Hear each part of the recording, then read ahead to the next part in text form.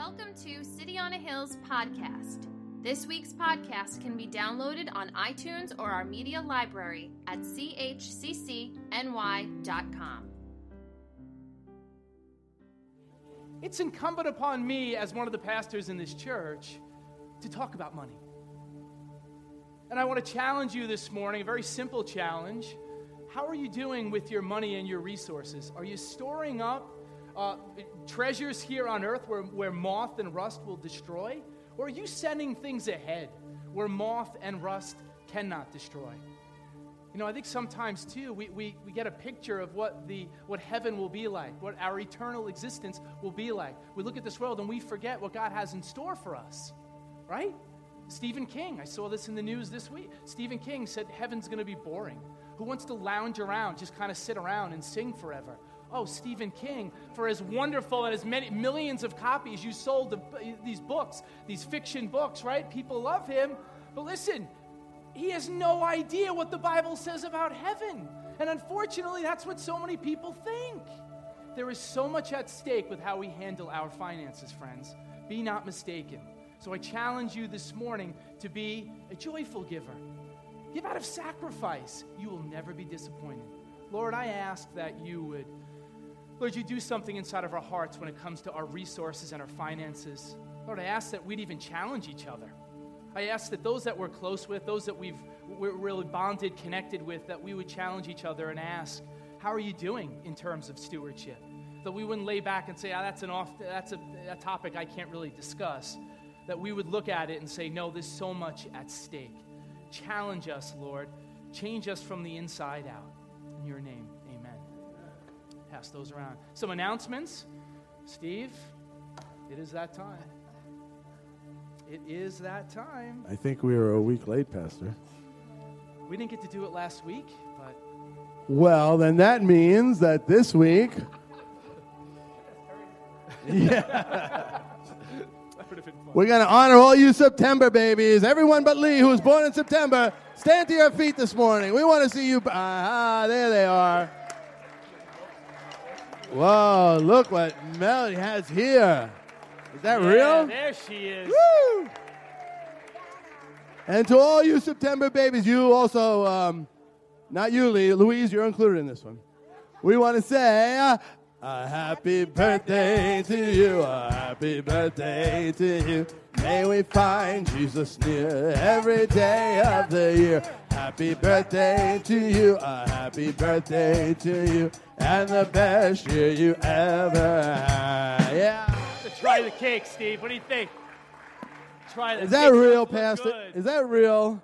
Looks fake. Oh, it looks real. Too good That to will be be true. enjoyed after the service, by the way, for all of you who are not counting calories. Hill House sign-up, some announcements. If you are not presently in a Hill House and would like to be, there's a sign-up sheet in the lobby. You will be contacted later in the month. Listen, you don't want to miss out on being part of the Hill House. Is their wonderful testimony after testimony of people that have been touched by God, touched by others. So please join if you haven't yet. Wednesday, we have soaking prayer at 6:45. That will be here. Thursday, we have No Ignite. It will kick off. Bob, when is the kickoff again? After next Sunday, okay. Following week. And then finally, we have an outreach feeding. Yeah. An outreach feeding. 8 o'clock this Saturday. As usual, the biggest demand is for drivers. So if you're somebody that can drive, we would love to have you come down this Saturday. After the service, we will have prayer, as always. And the cafe will be outside, weather permitting. I know there's some little inclement weather in the forecast, maybe some sprinkles here or there, but hopefully they hold off. Without any further ado, Kidmo teachers. I know Suzanne is in the back, charged, ready to go. All right, texting me this, she is. She's pumped. You need anything? You want to say that for me? You say it.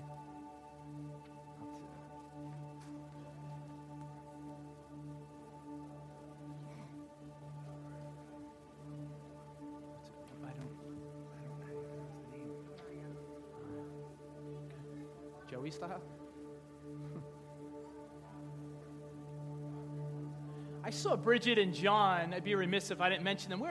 As I came in, we ran into each other. Where are they? Bridget and John? Oh, there you are.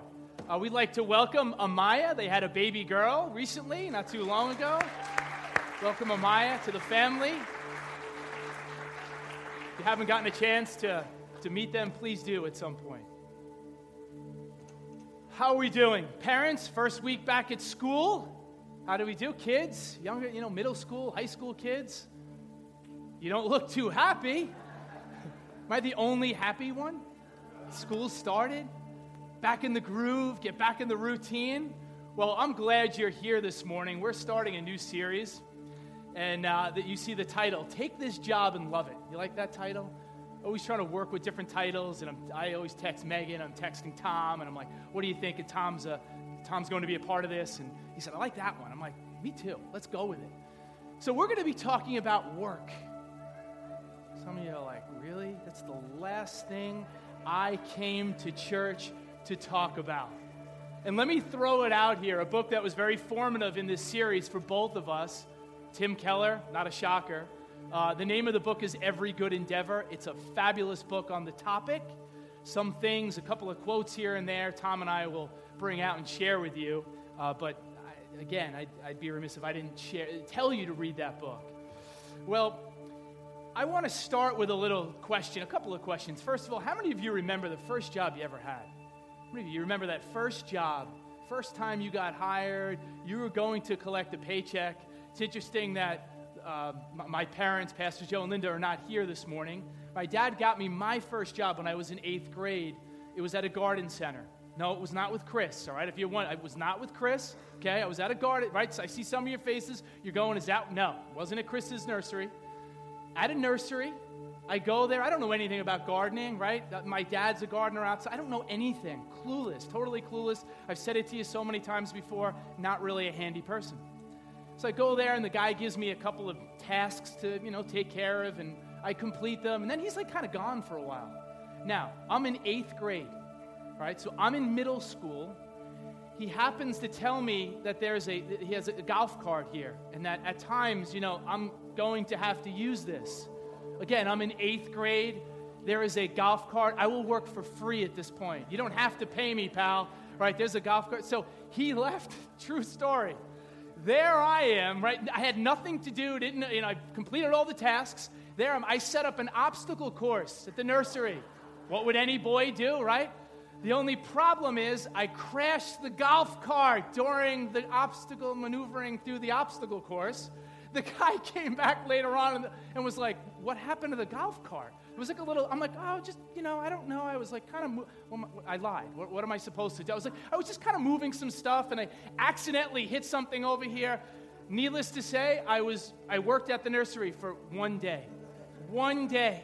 My dad's like, what were you doing? I said, I don't know. There was a golf cart. The guy left. It looked like fun. How many of you would have taken the golf cart out for a spin? Oh, I feel so much better now. Now I can go on. I wouldn't have been able to complete the sermon if some of you said that you wouldn't have taken the golf cart for a spin. How many of you, next question, how many of you had a job that you didn't like? Some of you are like, right now I have a job I don't like, right? Everybody in here, you've had some job at some point in your life where you didn't like it. Well, researchers at the University of Michigan recently found the single most important factor in overall well-being is none other than job satisfaction. John Maxwell, a Christian author, wrote about this. He said, outside of your genetics, job satisfaction is the number one predictor of how long you will live.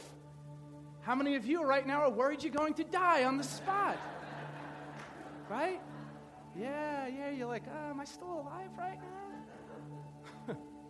But it's so true, and I think there's an epidemic in our culture. According to a recent New York Times article, 25% of all Americans are chronically angry at their jobs. Chronically, that means every single day they're upset. 1 out of 4 workers. When I think of the post office up there, right? That's a scary thought when I think about people that are disgruntled and they go to work. And some of those people, some of the people you work with, maybe you're one of them, people that are disgruntled every single day, right? 25%. That's pretty high. The article went on to say 2 out of every 3 managers suffer from an ill fit. They're ill-suited for their profession. Some of you work for them. Again, some of you are them. What do we do with things like this? Stats like this, they're kind of staggering. Tony Schwartz, another different New York Times article, look what he said. I thought this is really, it says a lot, captures a lot about American culture. Only 30% of employees in America feel engaged at work. Only 30. That means 7 out of 10 people have kind of checked out. Around the world, across 142 countries, the proportion of employees who feel engaged at work is just 13%. Wow. For most of us, in short, work is a depleting, dispiriting experience, and in some obvious ways, it's getting worse. So if you weren't depressed when I first mentioned the topic, how many of you feel a little more depressed now? We have a crisis in our culture. Most wage earners spend 40 hours doing something they don't like. No wonder people float to happy hour every single day. Are you surprised that people float to happy hour? You shouldn't be. There is a problem in our culture that most people don't like what they do, and we as Christians, there are many of us that can be put in the same category. Right? I'm preaching already if you haven't realized that. Okay. Going back to work, and this is where Tom said to me, he's like, man, you have such a leg up in this series. I love the fact that this isn't my sole job. I said to you earlier, I'm a high school history teacher, so I have 2 jobs. So the wonderful thing is, you can't look at me and say, hey, Pastor, you don't know what it's like in the real world. Yes, I do know what it's like in the real world. I know what it's like to have a job. Listen, as a teacher, APPR, right? Parents, Common Core. Not the easiest time to be a teacher in New York State. Listen, I understand pressure. I understand stress. I understand timelines, different things that we have to get done. I get all of that. So that's what makes it neat. And going back to work this past week, it was wild. Just getting in casual conversations with people, and some of you know, it doesn't have to be education. It could be anything. And I'm talking to 2 different people. One guy, he's like, hey, Craig, what's going on? How was your summer? Yeah, well, it was all right. Yeah, it was okay, right, yeah. And I got 7 years left. And he's like talking, I didn't ask if you had 7 years left.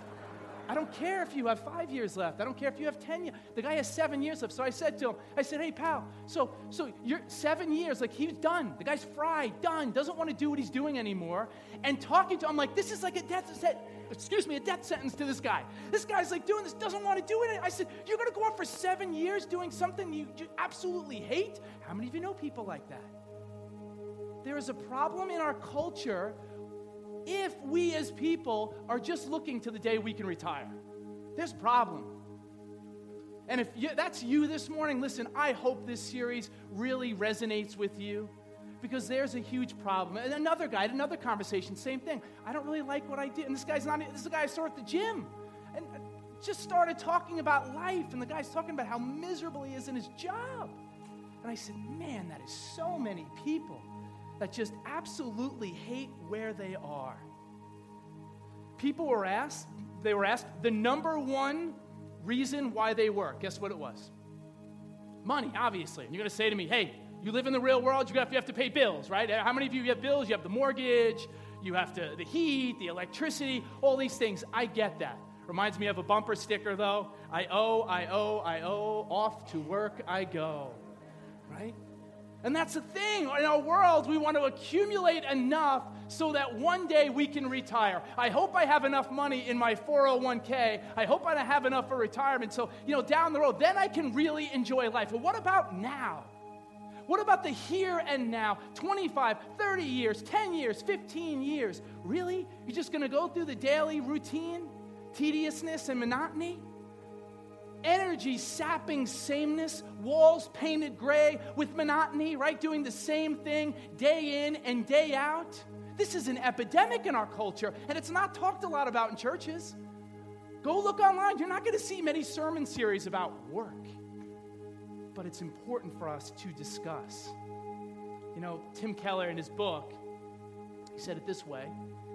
He said, according to the Bible, we don't merely need the money from work to survive. We need the work itself to survive and live fully human lives. How about you take that quote and put it on your fridge? How about you take that quote and you put it on your desk at the office, or put it on your dashboard in your car when you're going to work this week? Dorothy Sayers, I don't know how many of you know that name. She was a good friend of C.S. Lewis, 1950s. She said this, and this is money. What is the Christian understanding of work? It is that work is not primarily a thing one does to live, but the thing one lives to do. So many people work to live, and so precious few live to work. Have I defined our culture enough for you? Have I given you enough background? Have I given you enough evidence that this is an epidemic in our culture? Do you remember when you were young and somebody asked you, what do you want to be when you get older? Do you remember those days? Or is that too long ago? You remember when you looked like bright-eyed and you were so excited, I want to be a teacher, I want to be a doctor, I want to be a lawyer. God help us, we don't need any more lawyers, right? Did you get that? That was for you, it was for my brother, right? Eric, that wasn't for you. I want to be a firefighter. I want to be a police officer. So I had Jameson in the car this week. I didn't give you the full story. So talking to Jameson, out of nowhere, he's like, Dad, I want to be I want to be a police officer. I'm like, wow, nobody in my family is a police officer. So I just thought it was really interesting, right? So then, of course, I had to play around with this. What do you think I said? I quipped back and said, you don't want to be a pastor when you get older? You don't want to be a preacher? And the kid looks at me and he's like, no. I'm not kidding you. He's on his phone, and he just gave me that emphatic no. And I said, yeah, that's what I said when I was your age. Let's see what God has in store for you. But really, what went wrong between the time that you were young and now? You all remember the movie City Slickers with Billy Crystal, right? When he goes into the class and he tells the kids, enjoy this time now as you get older, and he defines life, and he talks about what's going to happen in your 30s, your 40s, 50s, 60s, 70s, and the kids are like sitting there by the end, they're like, really? Well, come on, I think that's how most people look at life. That you can expect certain things. Just get through work. Look for the next vacation. Get your calendar out and get to the next vacation. I teach with somebody. She marks off every single day of the year, counts down from the beginning of the year to the last school day of the year. That's a problem. That's a huge problem. I hope none of you do that with like vacations. You count down. We got 157 days until the next vacation. I can tell by your response that some of you do. Here's another theological question for you. So, what do you think God does all day? What does God do all day? Sure, think about it. I'm sure many of you have thought about this before. I mean, for us, when you're on an extended vacation, you have unlimited time. You say, what will I do today? Right? You've been on think about it. Last time you're on a vacation, what am I going to do today? I have to kill time. What is it that God does all day? Does he have any hobbies? Does he watch the angels? They have sack races up in heaven? I don't know. Does God be watching football today? He obviously loves football, right? Has to love football. There has to be football in heaven. Has to be fantasy football in heaven. What does he do all day? One scholar said, you know what? Let me tell you what God does. God is preeminently a worker. God works. And you go back to the creation story, you look at the beginning in Genesis, and it says God created the heavens and the earth. He separated light from darkness, the sky from the ground. He does all these things. He works. And at the end, what did he do? Does it say God retired? Does it say in the creation account that God retired? Does it say anything? Thank me, it's Friday. Doesn't say anything like that. The Bible doesn't say that. God has not stopped working. After the sixth day, he didn't retire, and the universe is not run by mechanical necessity. And let me give you a couple of scriptures to back that up. Let me show you what God does on a daily basis. Psalm 104, 10 through 14. He makes springs pour water into ravines. It flows between the mountains. They give water to all the beasts of the field. The wild donkeys quench their thirst. The birds of the sky nest by the waters. They sing among the branches. He waters the mountains from his upper chambers. The land is satisfied by the fruit of his work. He makes grass grow for the cattle and plants for the people to cultivate, bringing forth food from the earth. Oh, isn't that a wonderful passage, a description? You look in the Bible, God is described as a gardener. God is described as an artist that works with clay. He's described as a shepherd, a homemaker searching for a lost coin. God is preeminently a worker. You can't wait. It changed my life when I read Orthodoxy by G.K. Chesterton.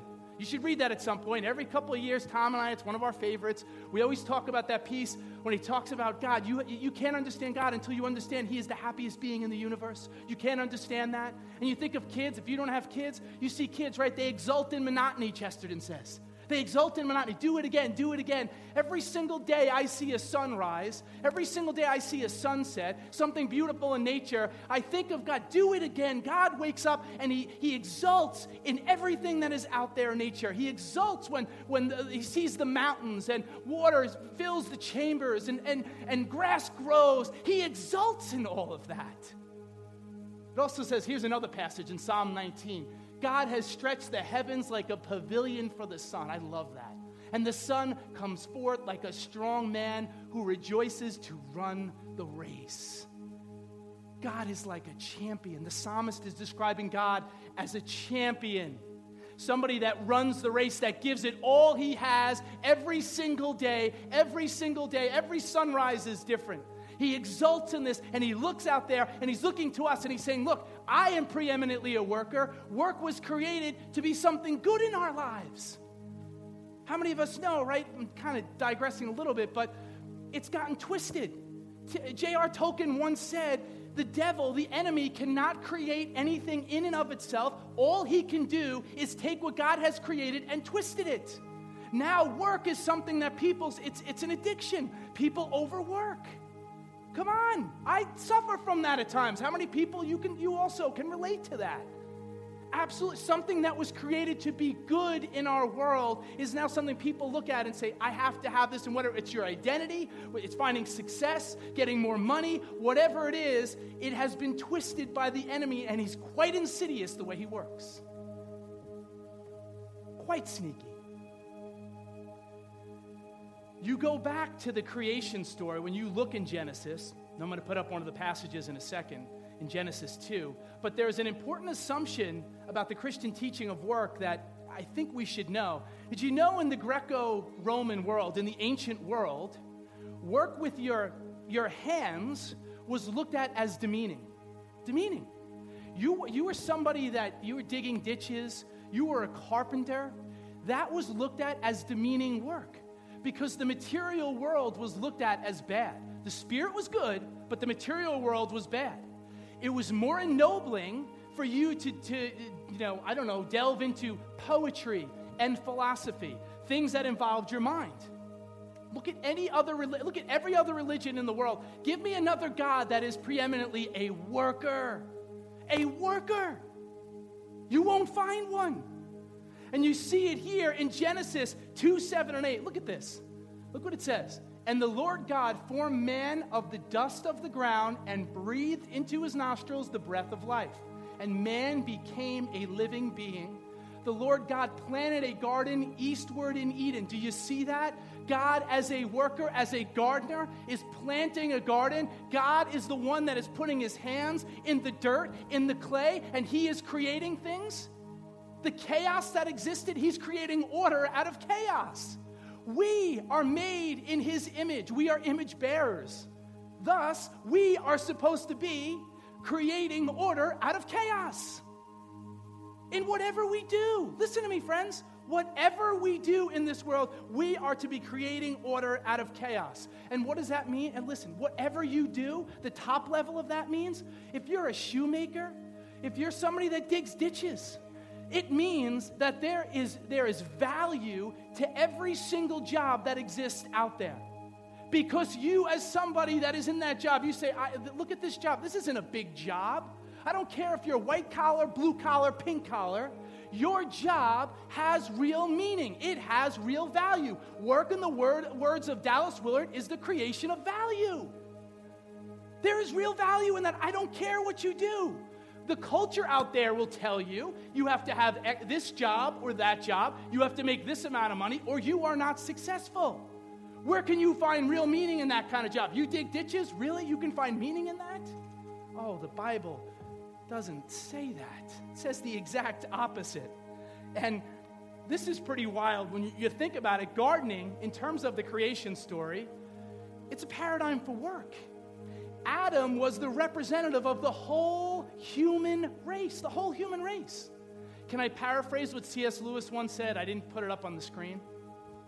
C.S. Lewis once said that work really is rearranging raw material in any domain. Think about any job. I'll go slow. Rearranging raw material in any domain, pulling out its potential for the flourishing of society. I'm going to say it again. All right. C.S. Lewis said, I only got one. It's my brother because he loves me and he's probably just trying to encourage me. I'm going to give it to you anyway. Even if you don't want it, you're getting it. It's the rearranging of raw material in any domain, pulling out its potential for the flourishing of all society.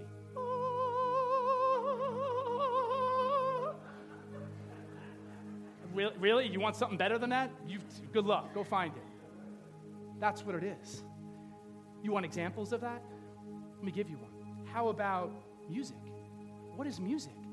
Right? Sound is a part of our material world, is it not? Music is when artists, like Terry was here last week, the music team, they're taking sound, something that we all experience in this world, and they're creating meaning out of it. You follow me? What is story? A poet, a writer, they're taking experiences that are common, that all of us encounter in this world, they're creating meaning out of them. What is architecture? Architecture is looking at stone in the ground, looking at ore in the ground, and saying, I will create something out of that. I was blown away when we were in Israel this past summer, and I saw all of the intricate stonework. By the way, let me just throw this out there. We always talk about Jesus as being the carpenter. He worked more with stone than he did with wood. Did you know that? All right, a misnomer is that he worked much more with stone, and when you go to Israel, you see it right there firsthand. Stone is everywhere. Not like that changes your life, but I just thought I would tell you that. So that's, in essence, what we're doing when we're rearranging. We're meant to be creative. We're meant to take, it doesn't matter if you're an investment banker, a gardener, as we mentioned before, if you're a teacher, doctor, it doesn't, whatever your job is, you're a secretary, I don't care what it is, your job is to create order out of chaos for the flourishing of society. For all of society, there is worth in whatever you do. It doesn't matter. And unfortunately, again, we don't see that. We don't look at work as being a real gift, do we? Do we look at work and say, what an amazing gift God gave us? That's why I'm here this morning. That's why we're starting this series, so we can look at that. And again, it doesn't matter even if you're getting a paycheck, you're not getting a paycheck. Maybe you're somebody, this is a tough time for you right now because you got laid off. You're not at work. You want to get a job and you're looking around and this is a really difficult time. I get that. Or maybe you're a stay-at-home mom. Were you waiting for me? Is this guy going to talk about motherhood, right? Which research says is the equivalent of having 2 full-time jobs. As a father, I say amen to that. Anytime I've been home, a couple of weeks ago, Megan was out with friends and I was there, and you just try to survive, right, guys? You try to survive a weekend. Man, TV gets burned out, man. I'm kidding. I didn't show them a lot of TV. But you know what I mean. So work is, it doesn't matter what you're doing. You have to understand that, listen, this is what God intended for us. And it's gotten a little twisted, but work is, again, the creation of value. John Ortberg talked about it in one of his books. He said, how come there's no direct correlation between the meaning of what we do and any sense of real significance? And he said, you know what we're missing? The nobility of service. The nobility of service. How noble it is to serve other people, no matter what it is. Did you know in the Bible, after it lists people's names, why do you think it lists their professions? It tells us that James and John and Andrew and Peter, they're fishermen. It talks about, shepherds. It talks about gardeners. It talks about parents. I mean, the list goes on and on. It tells us what people did. It tells us what their profession is because God thinks it's very important. No, it's important for us, wants us to know how important it is what we do on a daily basis. It matters. It has meaning. And we can be agents of change in this world. Henry Cloud wrote a book a couple of years ago, another book I would highly recommend, and he's just amazing. You listen to him sometimes, and my mouth is just wide open. I'm like, how does he have this knowledge? He has a theology degree and a psychology degree. It's just incredible. If you've never listened to him, read him, please do. Pastor Linda introduced him to us many years ago, and he wrote a book. It's called The Courage to Meet the Demands of Reality. And he defines whether or not people will succeed in the workplace. And he had a wonderful illustration in his book that I wanted to share with you. How many of you are boat people? You like the water? You have a boat? Anybody? All right, some of you have a boat. What is my father-in-law, what does he always say? 2 best days, you get a boat, right? The day you buy it and the day you sell it, right? Where is he?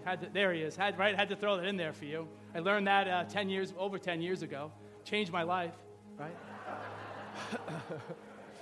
So he gives a wonderful illustration about boating. And he says, you look at a boat, anytime a boat is traveling in the water, right? What does that boat create? It creates a wake. So you look, but there is a wake that is on 2 sides. There's not a wake it's on 2 sides. And he said it's akin to, when you look at work, a boat that is going through the water and creating that wake, it's the same exact thing for us in the workplace, that there is a relational side of the wake, right? Relational, and then there is a task side. So the task side is all of the things that need to be done on a daily basis. You have deadlines to meet, you have to be at work on time, you have to dress properly, be professional, all that jazz. Then there's the relational side. How are you doing in terms of dealing with customers, dealing with your colleagues on a daily basis? How are we doing? Every single day, we are leaving awake. Every day. It's kind of scary, right? It's a little scary. Yeah. But it needs to be said because, listen, we have pressure. There are demands on us. We have family pressure. We have work pressure. It doesn't mean, though, that we could go into work and say, and treat people like just cavalierly or just too casual. No, we're leaving awake every single day. And as Christians, we can be real agents of change. We're working. God has made it so we work alongside people, shoulder to shoulder with people. When you go to work tomorrow, I won't be in work tomorrow, but some of you will. When you go to work tomorrow, right? And you see some of your colleagues, people that you work with, if you do work with other people, did you ever think about they have family problems, they have stress, and you say, man, I'm in a job, I don't want to be here. This is a job mismatch. We're going to get into that in the series. How to survive a job mismatch. Anybody want to hear about that? Nobody does. Okay, we're going to tell you anyway. But really, when you think about it, every single person you come in contact with, they have issues, they have problems. I don't care if you say, I don't really work with them. You have customers then. You own a business. You deal with people every single day. You are leaving a wake. And whatever happens in your workplace, you're leaving a wake. Can I give you, and I don't usually share stories like this. I'm not trying to toot my own horn. I feel like I don't do this much. But I had a situation, it was like, really, God? I'm like, there are no coincidences. So it's lunch, and I have these 2 boys that come in my class every day. They know I have lunch. They fly in. And I had the one kid in my sociology class last year. And so you teachers know this. Like, sometimes you have no idea how you impact kids, right? See some of you like, you have no clue. You think like it's a kid, like, did the kid even like my class? Did they not like it? You'd have no idea, right? So the kid walks in, and he just starts talking to me, and again, I had no idea, not a clue. He starts talking to me about my life, and I'm like, how does this kid know? Well, so you're a preacher, right, Mr. Lecce, too? And I'm like, oh, here we go, right? So we're going to have a long conversation right now. I don't really talk much about it publicly in class, but I'm at the point now privately. Kids ask me, I'm like, let's go. So we have this conversation. We start talking. And he goes on to say, you know what? I have some family that are Christians. I listen to your podcast. And I'm like, podcast? I'm like, what? So at some point the kid may listen. I'm not giving his name, obviously, nor would you care. But so we're talking, and the kid's saying to me, I have some Christian relatives that, they kind of judge me all the time. And I had you as a teacher, and when I found out that you were a preacher and you studied theology and that you do this too, I said, I want to be like you. This kid's telling me in front of this other kid, and I'm like sitting there, and I'm like, all right, how am I supposed to take this? What am I supposed to do? And it went on, and he said, do you mind if I come in here and I ask you a lot of questions from time to time? And I said to myself, man, of course not. That's what it's all about. The kid left, and I literally started crying in the classroom because I said, God, how blessed I am to be in an environment like this. I haven't done the right thing all the time. And there are things, people's lives I could have touched in a deeper way. I've made mistakes time and time again. But man, I want to get it right. I want to move forward. I want to get it right. I want to be an agent of change. I want to be somebody that transforms where I work. And I sit there and I pray every single day over my desks. I pray over those kids. And at times I get to talk about stuff and get into really interesting philosophical conversations. And you may say, yeah, you're a teacher, and it's obvious that you love what you do. And I'm saying to you, all work has meaning. All work has value. Whatever you do, you can be salt and you can be light. So don't come up to me after the meeting and say you can. I don't care what you are. You can create value. We need to have that attitude, to take it serious when we're in work, that people are watching us. Most of my colleagues know I'm a pastor, I'm a preacher. They're dying, waiting for me to do something, say something, right? So they can point it out. Oh, there's the Christian, there's the hypocrite. Even though I don't go around, I don't tell people what to do. I try to be a normal Christian in a school. Some of you know what I'm talking about. What was I getting at? Why did I get into that story? It wasn't really, yeah, okay. Anyway. How many of you, as we move towards closing, how many of you, Henry Cloud said this in the book, and I said, wow, that's such a powerful question. How many of you are contributing with your labor something that transcends your labor? Let me say it again. How many of you are contributing with your labor something that transcends your labor? What if you were just taken out of your job? Some of you are like, that's my dream. That's what I want. But how many of you tomorrow, if you weren't in work, and I'm not talking about the task side of things, how many of you, if you were taken out of your job, you were not there anymore, you would leave there'd be a huge gap there. There'd be something that's missing, a huge void that would be missing in the workplace, that it would be hard to replace you because you are a person, you do things that transcend your labor. You are an agent of change. You have those conversations with people. You are salt and light. And people look at it and say, man, if Joe or Susie, if they weren't here, this place would be totally different. How many of us are really transcending our labor? I told you that's my thing. When I go and work, I want to transcend what I do. I'm not just about teaching American history and sociology. I want to touch lives. And I hope you do too. Whatever it is, whomever you come in contact with, that's what we're called to do at the workplace. Touch lives. This should be exciting stuff.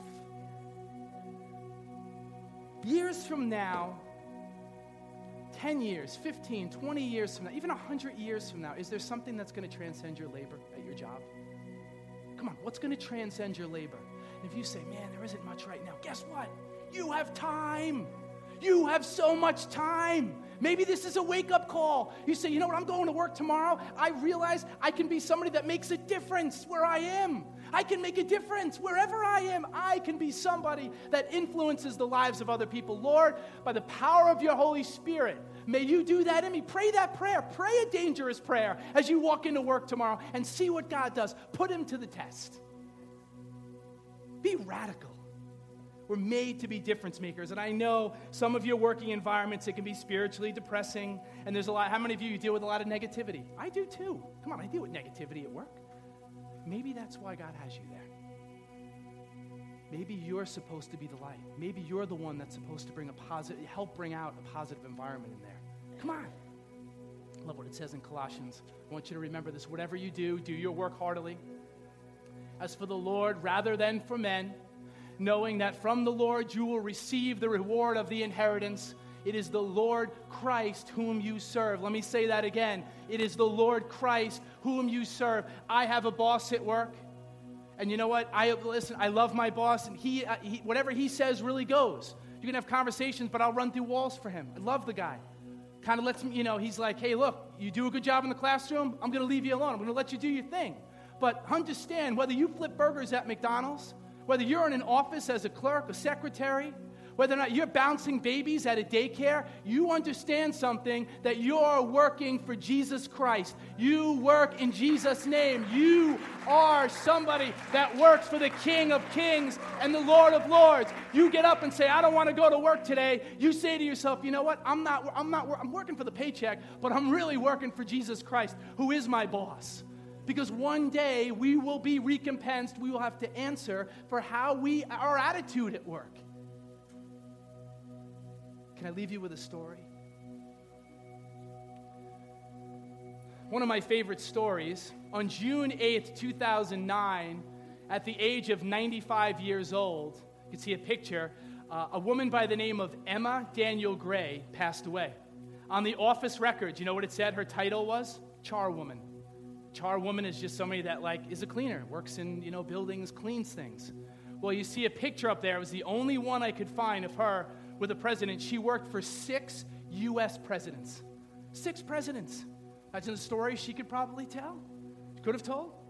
So she worked for 6 presidents. That's what her title was. She was a cleaner. This little simple woman, why would the Washington Post have a story about her? For 24 years, she's a charwoman for 6 different presidents. Wow. But you want to know what that woman did every single day?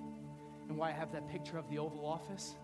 Because there was a woman every single day that would pray over the president's chair in the Oval Office. She would dust the whole desk, she would dust his chair, and she would pray that God would give him wisdom and guidance on how to run the country. And you say, she's a simple woman. What did she do? What outcome did she have? How did she change the world? And I would say one day we'll find out how this little woman changed the world and how many disasters were averted because there was a little woman in the White House praying over the Oval Office. Oh, I didn't come here to play games, and I'm here to tell you again, I don't care what your job is. Don't you walk out of this place saying your job doesn't matter. Your job matters. Big time it matters. The world would say, really, this little woman? She impacted 6 U.S. presidents. What are you doing at your job? How are you influencing people? What is your attitude when you go in the workplace? Oh, it's not a day to mess around. Time is short. I mean, come on. If you don't see that with the world, I was in the Middle East. I've never felt the tension like I felt then. You can ask the other people that were there. Time is running short. It's time for us to do serious business. And in one way we can do serious business is how we look at our jobs. Yes, you have to get a paycheck. Yes, bills have to be paid, but there's much more at stake. There are lives out there that need to be touched. And who's going to touch them? You are tomorrow. I am when I go back to work. We are as a church, a little community. We can be the people that make change. We can be the ones that affect change. Stop waiting for somebody else to do it. Stop saying you're not important. You have no gifts. You can start conversations. So many people are selfish. Selfish. So self-absorbed.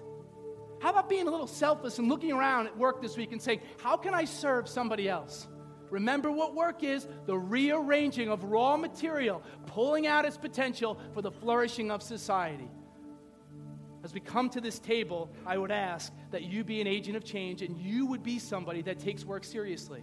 And you would look at it and say, I realize in that domain that I'm in, I'm going to pull out that potential and help be somebody that brings about transformation in my office. Whether I'm a cop, a teacher, a lawyer, a secretary, a dig ditcher, whatever it is you do, I don't care. I know it has meaning. And if you haven't had the right attitude, that's what this table is all about.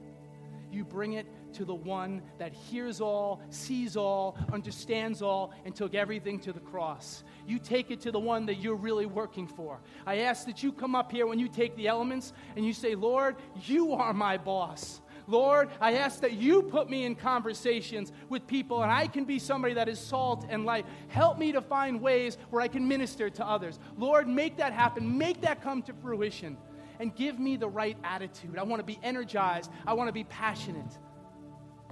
Again, if you're somebody, right, I've said it. If you're somebody you really don't, this may be a job you're not supposed to be in for a long period of time. I get that.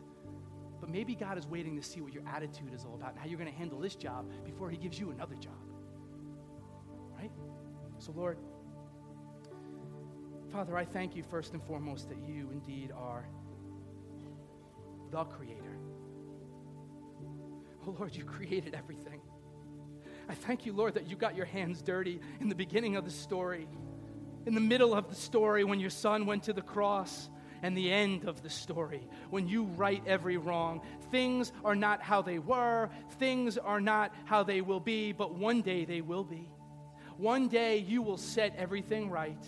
One day every tongue will confess, every knee will bow, everyone will say and declare that you are Lord. Lord, help us to be like Jesus. Father, I ask that your Son would be glorified in the workplace, in the marketplace, wherever we are. May we take it seriously where you have placed us, where you have put us. If it's a dead end or it's not the place we're supposed to be, give us passion.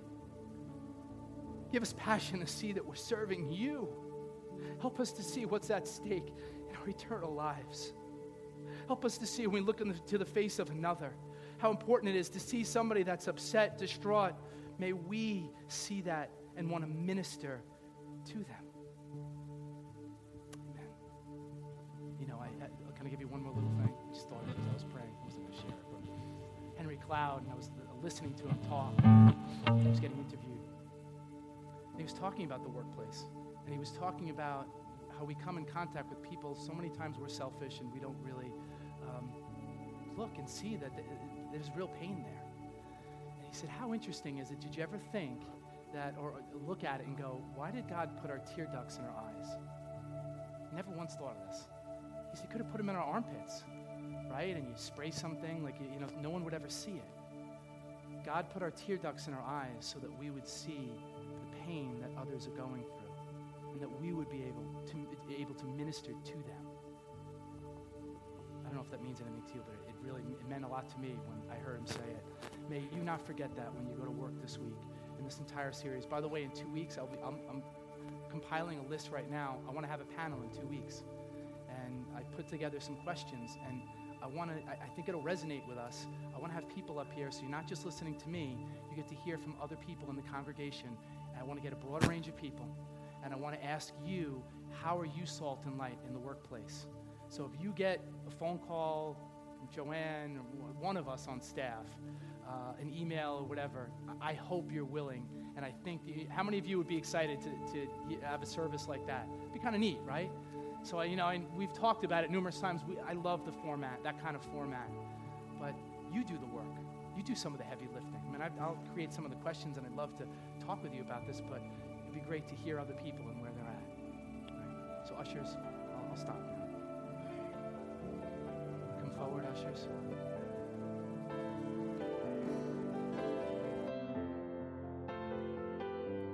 Thanks for listening to City on a Hill's podcast. For more resources, visit us at chccny.com.